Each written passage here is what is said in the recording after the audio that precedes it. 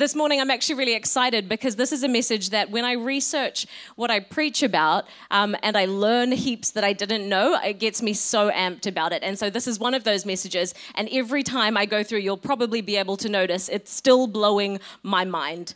Now, I don't know about you, but for me, when I read back on the Old Testament, right, there are so many moments where I go, oh, man, I wish that God would work miracles like he did then, the way that, today, where we can see them.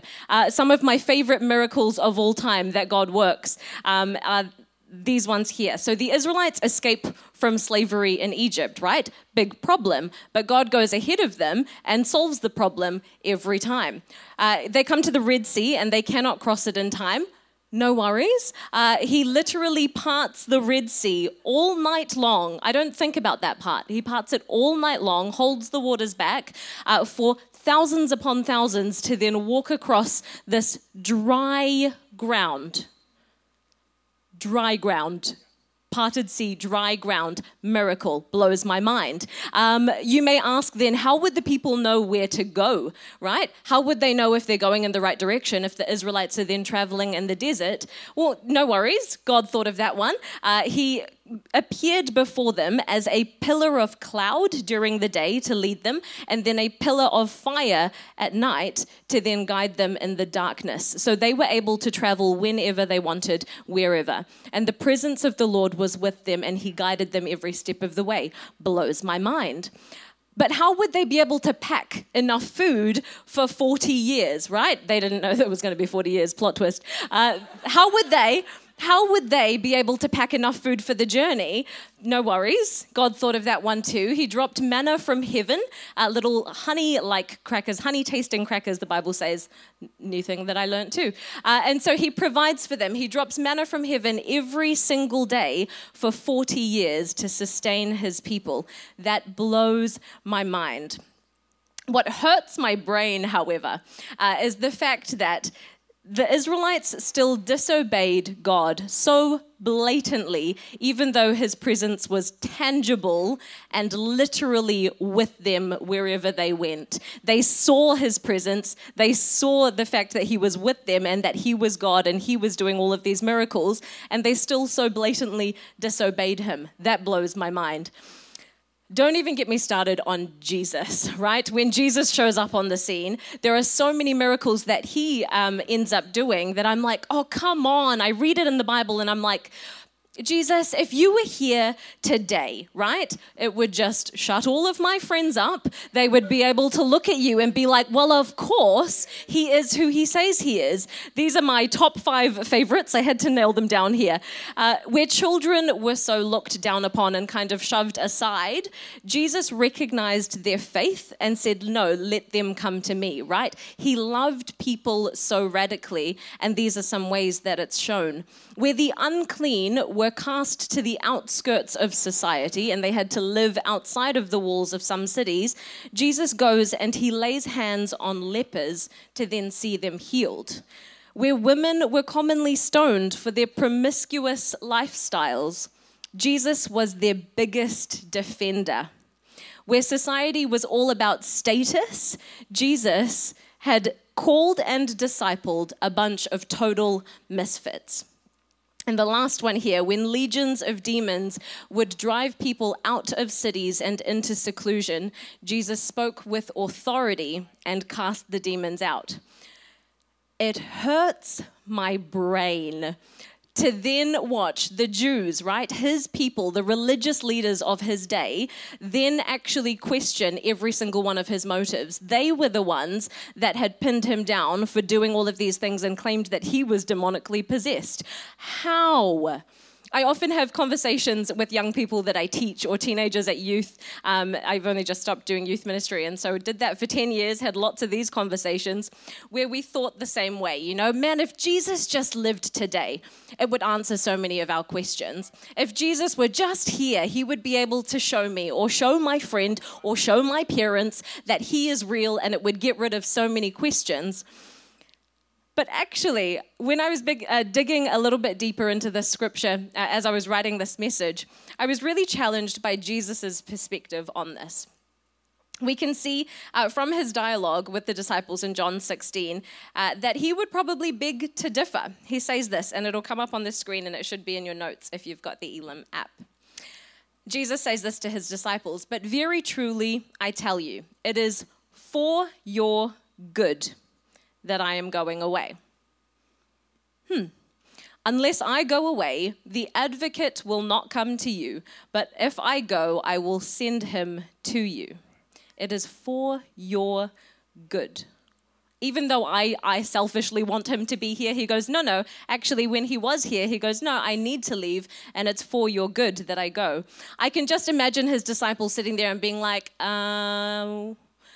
where's the punchline? Like, what? Funny joke, Jesus, but what are you actually talking about? They were so confused by what he was saying because they didn't know the plans. They don't have the Bible like we have it to look back in hindsight. They were so confused, and they were sitting there saying, I don't get it. And they asked him that question multiple times. What do you mean? What do you mean? Who is this Father that you are going to? You see, in this passage, Jesus is actually beginning to prepare the disciples for his inevitable death. But because they rely so heavily on Jesus being among them, they were so thrown off by the thought of him one day not being present. In a nutshell, this is what Jesus was saying. We may not have him physically present, but it is better for us that we are filled with his presence. I'll say that one more time. We may not have him physically present, but it is better for us that we are filled with his presence. You may have heard of the analogy of the little girl with the pearl necklace. Has anybody heard of that analogy before? Oh, fantastic one. Yes, I see that hand, Adam Frost. Okay, let me share it with you. It's a little bit of a story, so I'll read it to you. It goes a little something like this. Jenny, a 5-year-old little girl, was at the dollar store with her mother one day and spotted a pink cardboard box with a beautiful Barbie pearl necklace. I can tell you this is an old story because those are like $30, not at the dollar store anymore. She begged and pleaded with her mum to buy this necklace, and even though it would cost her all the pennies in her piggy bank and then some extra chores, she didn't hesitate to say yes to pay the price to buy it. Jenny had a very loving father. Every night, he would read her a bedtime story and give her a kiss goodnight. He saw how much she loved her new pearl necklace, so much that she even wore it to bed every night. One night after the bedtime story, he asked her, "Jenny, do you love me?"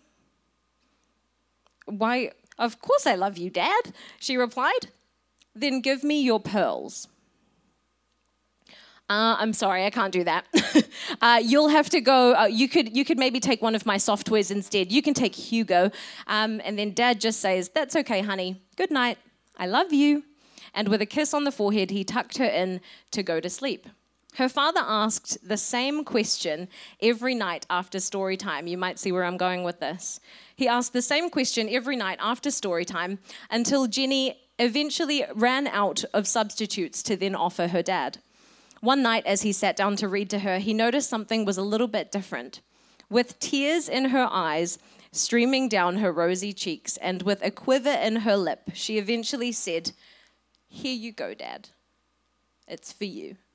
And she handed over her precious pearl necklace. With tears welling up in his own eyes, her dad took the pearls, knowing just how much they meant to Jenny.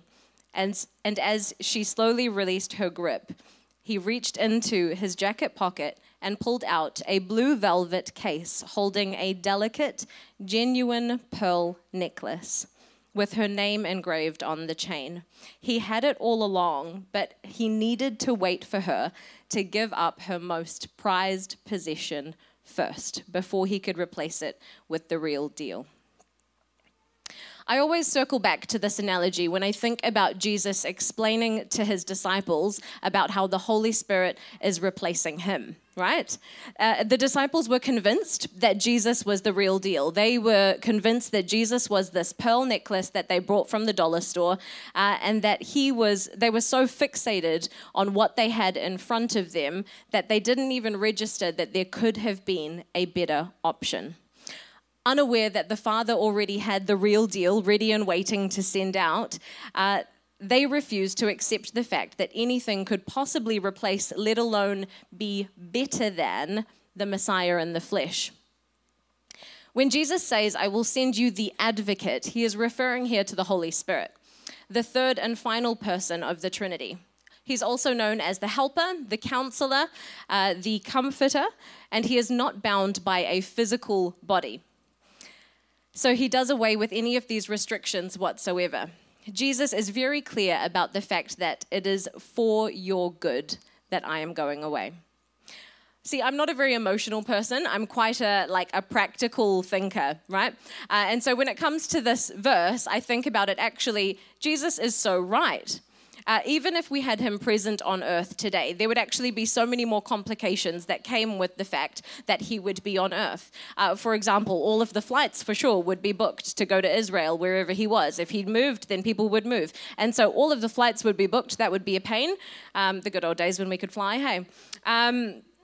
There were multiple things. People would debate every scandalous or offensive claim that he made, right? And there were many of them, and he would keep making them for sure. He would be on the headlines of every gossip magazine for all of those claims and, of course, be portrayed wrong. And let's not forget the fact that Jesus was actually homeless for all of his ministry when he was ministering to the people.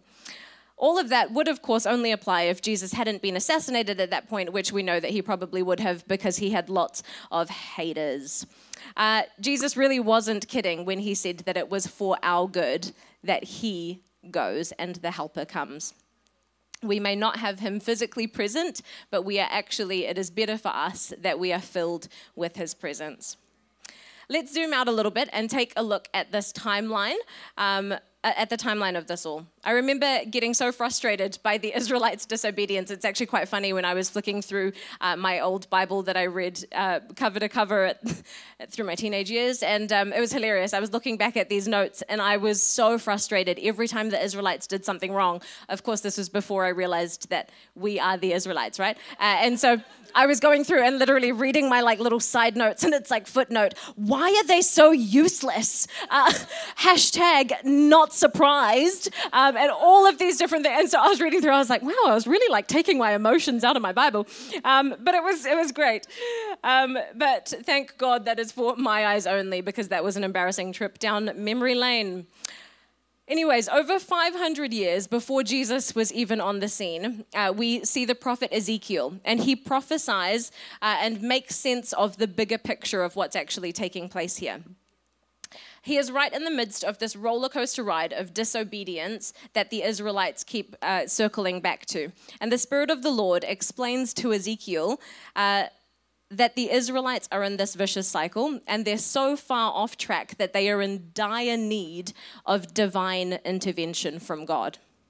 An author named Christopher Wright puts it this way. He says this: Ezekiel was ministering to a people who were broken and battered in every conceivable way. That's the situation that the Israelites were in. Listen to this. There were political, economic, agricultural, social, judicial, religious, personal, relational, and spiritual dimensions to their sin and suffering. It was very much a multifaceted situation, and God intended to tackle every single aspect that they faced, that they needed. Now, God was by no means sugarcoating his anger towards the Israelites in the process of redeeming them. I found this quite hilarious. And so, in fact, we read in Ezekiel chapter 36, verse 22, and it'll show up on the screen behind me. God saying, "Now then, give the Israelites the message that I, the sovereign Lord, have for them.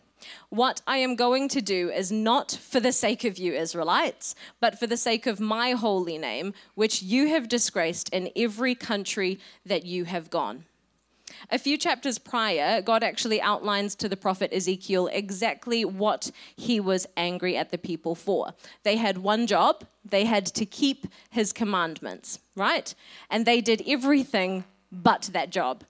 So Ezekiel spoke on God's behalf, and he clarified to the people. This would have been a hard prophecy to deliver. "Those who are sickly, you have not strengthened. The diseased, you have not healed. The broken you have not bound up, the scattered you have not brought back, and nor have you sought the lost, but with force and severity you have dominated them. What comes next is the biggest revelation in this passage. God makes it very clear that the reason the Israelites, and this blows my mind, the reason that the Israelites couldn't fulfill the one job that they were given to do is because they didn't have the Holy Spirit in them. This final piece to the puzzle in Ezekiel chapter 36, verses 26 to 28, it says this: I will give you a new heart and put a new spirit in you. God knows that they needed that in order to actually keep his laws. I will remove from you your heart of stone and give you a heart of flesh. I will put my spirit in you and see to it that you follow my laws and keep all the commands that I have given you.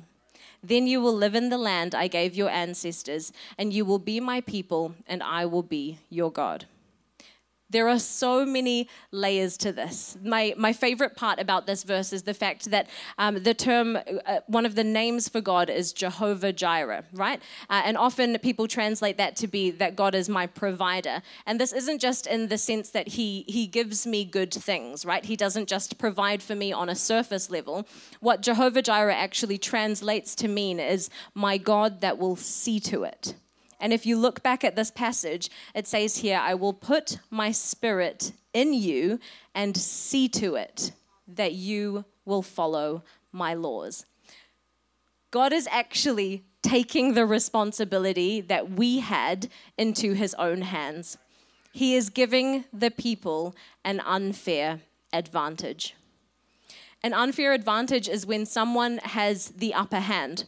Right? They get something that they don't deserve. God, the Alpha and the Omega, it's essentially like he's looking at the game plan of salvation, right? From beginning to end, he's going, yeah, okay, I've given you a mission. You've tried there. You haven't done it. I've forgiven you. You've tried again. You haven't done it. I've forgiven you. I've tried again. Haven't done it. I've forgiven you again. I'm getting a little bit bored of the repetition here. And so he's going, okay, if I have to give you the land that I promised to your ancestors, he's going, I don't break my promises, right? And so he's going, I'm going to need to sub in a player into this game plan.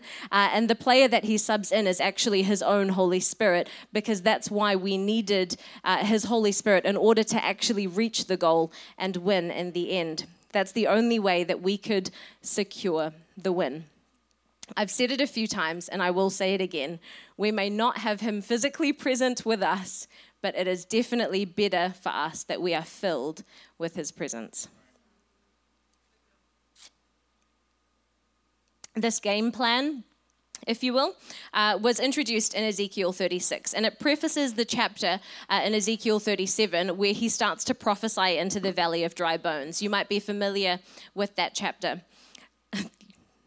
That again has blown my mind. What I love about this scripture is that it's much deeper than what most people interpret it as, in terms of a valley of dry bones representing your lost hopes or lost dreams that you've given up on, and it's that sort of valley of dry bones. But actually, the picture is the process that God is actually taking the Israelites on. It is a metaphor, this valley of dry bones, a metaphor of what happens spiritually when God's people are filled with his Holy Spirit, right? The change that inevitably unfolds is the fact that this valley of dry bones comes to life again. The interesting thing here is that when I think of an outpouring, I naively assumed that it's something to do with, liquid. I think an outpouring, and I go, oh, okay, it's probably going to be like the anointing oil in the Old Testament, or the living water that Jesus is referred to along the way. And so I naively think, oh yeah, an outpouring, so then something will pour into the valley. But actually, the outpouring in this scripture happens a little bit differently. Ezekiel is instructed instead to prophesy in two parts. And in order for God to intervene and pour out his spirit over the valley. The first part shows us that prophesying to the bones brought restoration. Prophesying to the bones brought restoration. I'll give you a second to write that down if you're taking notes.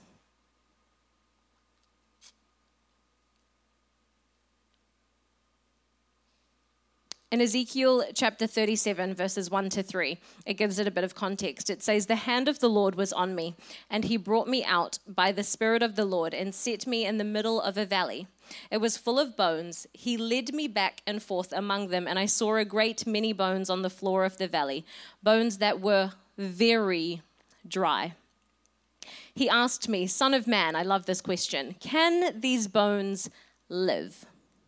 I said, "Sovereign Lord, only you alone know." Note here how Ezekiel actually knows better than to place his human limitations on God, right? He knows God too well to know that that's not what he's being asked. Any normal person would look at a valley of dry bones, of very dry bones, and just go, "Oh, there's no way. There's absolutely no way that these are coming back to life. These aren't just like KFC Wicked Wings bones, right? These aren't just freshly eaten, like just, a valley full of those bones." It says that they were very dry.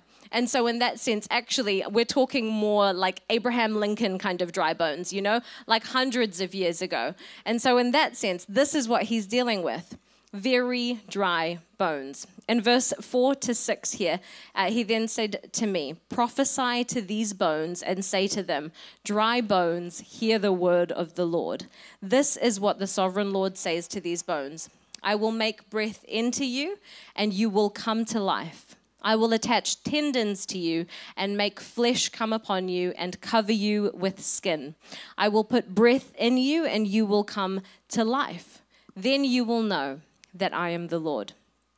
It carries on to then say, "So I prophesied as I was commanded." I like that Ezekiel doesn't even question the fact that this is so bizarre to him.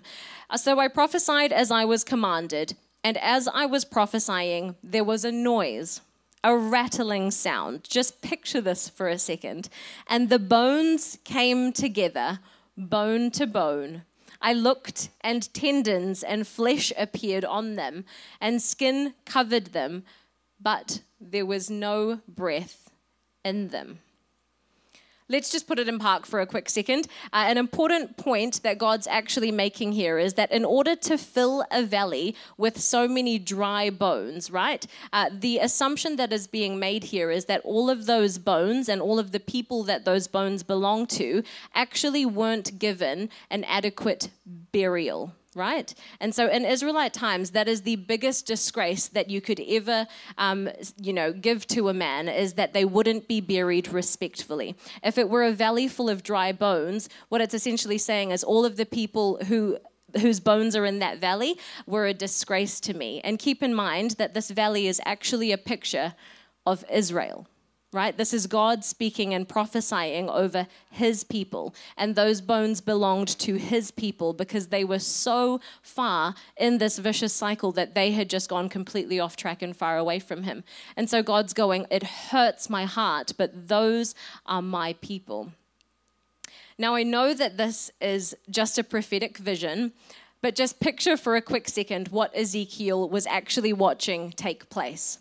Scattered bones rattling all the way across the valley to assemble with their matching skeleton parts, right? If they were bones that were laid all across, there would have definitely been vultures that then picked them up, ate them, and then, dropped them elsewhere. And so the bones would be scattered all across. They're not just lying in perfect skeletons, right? And so they assemble to their matching skeleton parts, and then out of nowhere, tendons and flesh and skin begin to form around them. Then at the end here of the passage, he says, "But there was no breath in them." Essentially, right? Practical mind here.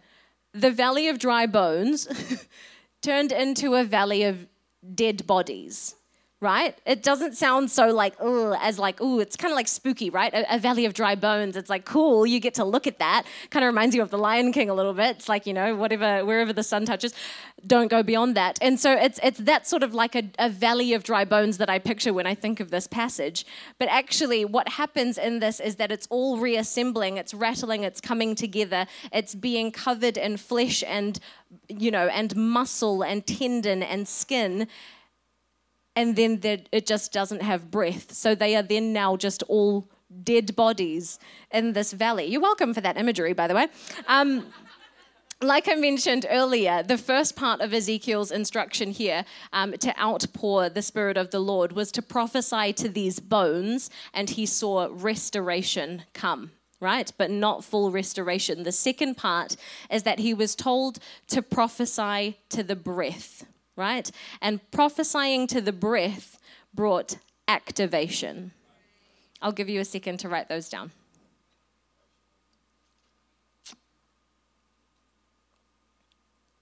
Prophesying to the breath brought activation.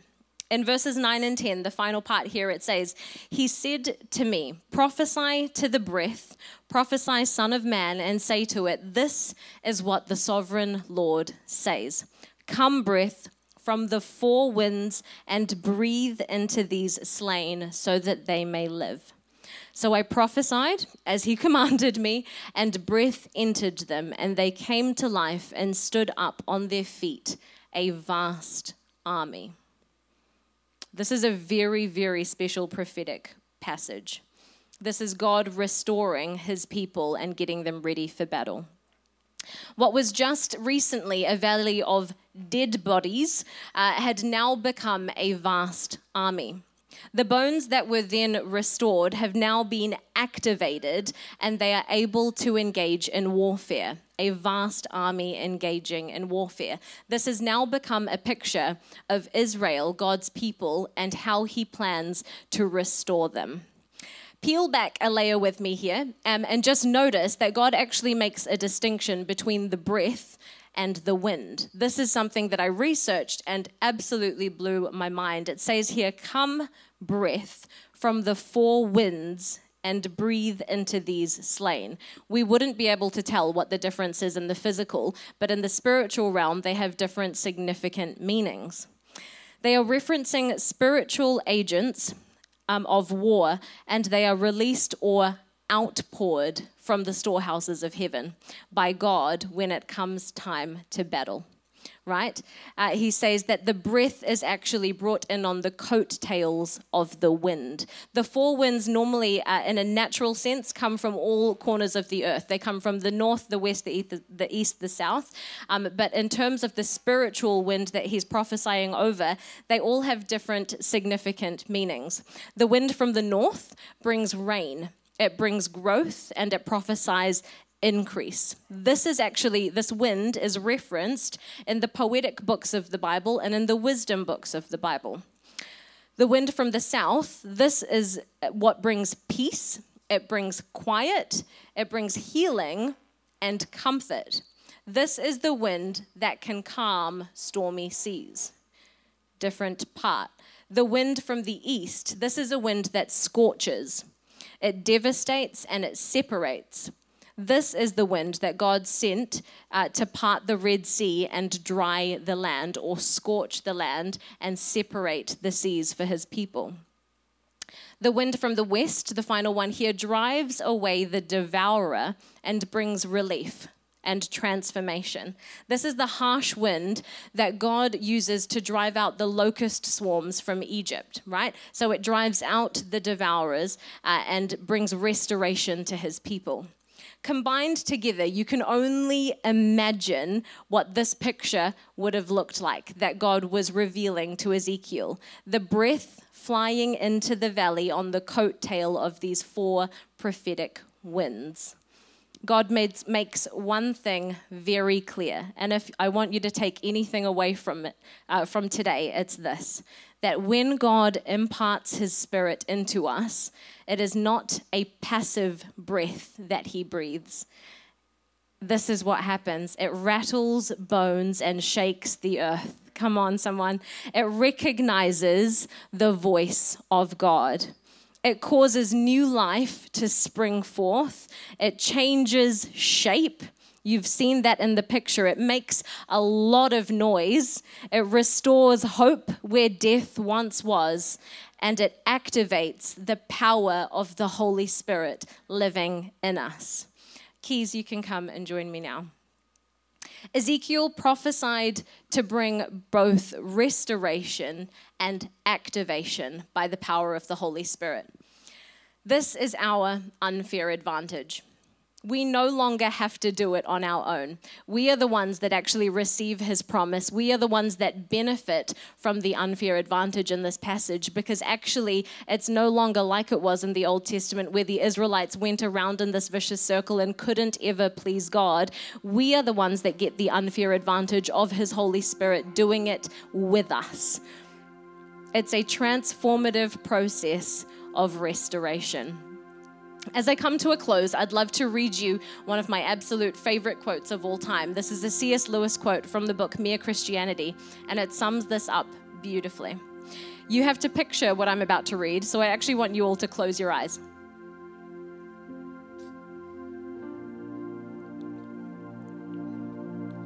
Imagine yourself as a living house. A living house. God comes in to rebuild that house. What does that look like for you? At first, perhaps you can understand what he's doing. He is getting the drains right. He's stopping the leaks in the roof and so on. Those were all jobs that needed doing, and you were not surprised by them. But presently, he starts knocking the house about in a way that hurts abdominally and does not seem to make any sense to you. What on earth is he up to? The explanation is that he is building quite a different house from the one you originally thought of. Throwing out a new wing in the east, putting on an extra floor above you, running up towers to reach them, making beautiful courtyards all around. You thought you were being made into a decent little cottage, but he is instead building a palace. He intends to come and live in it himself.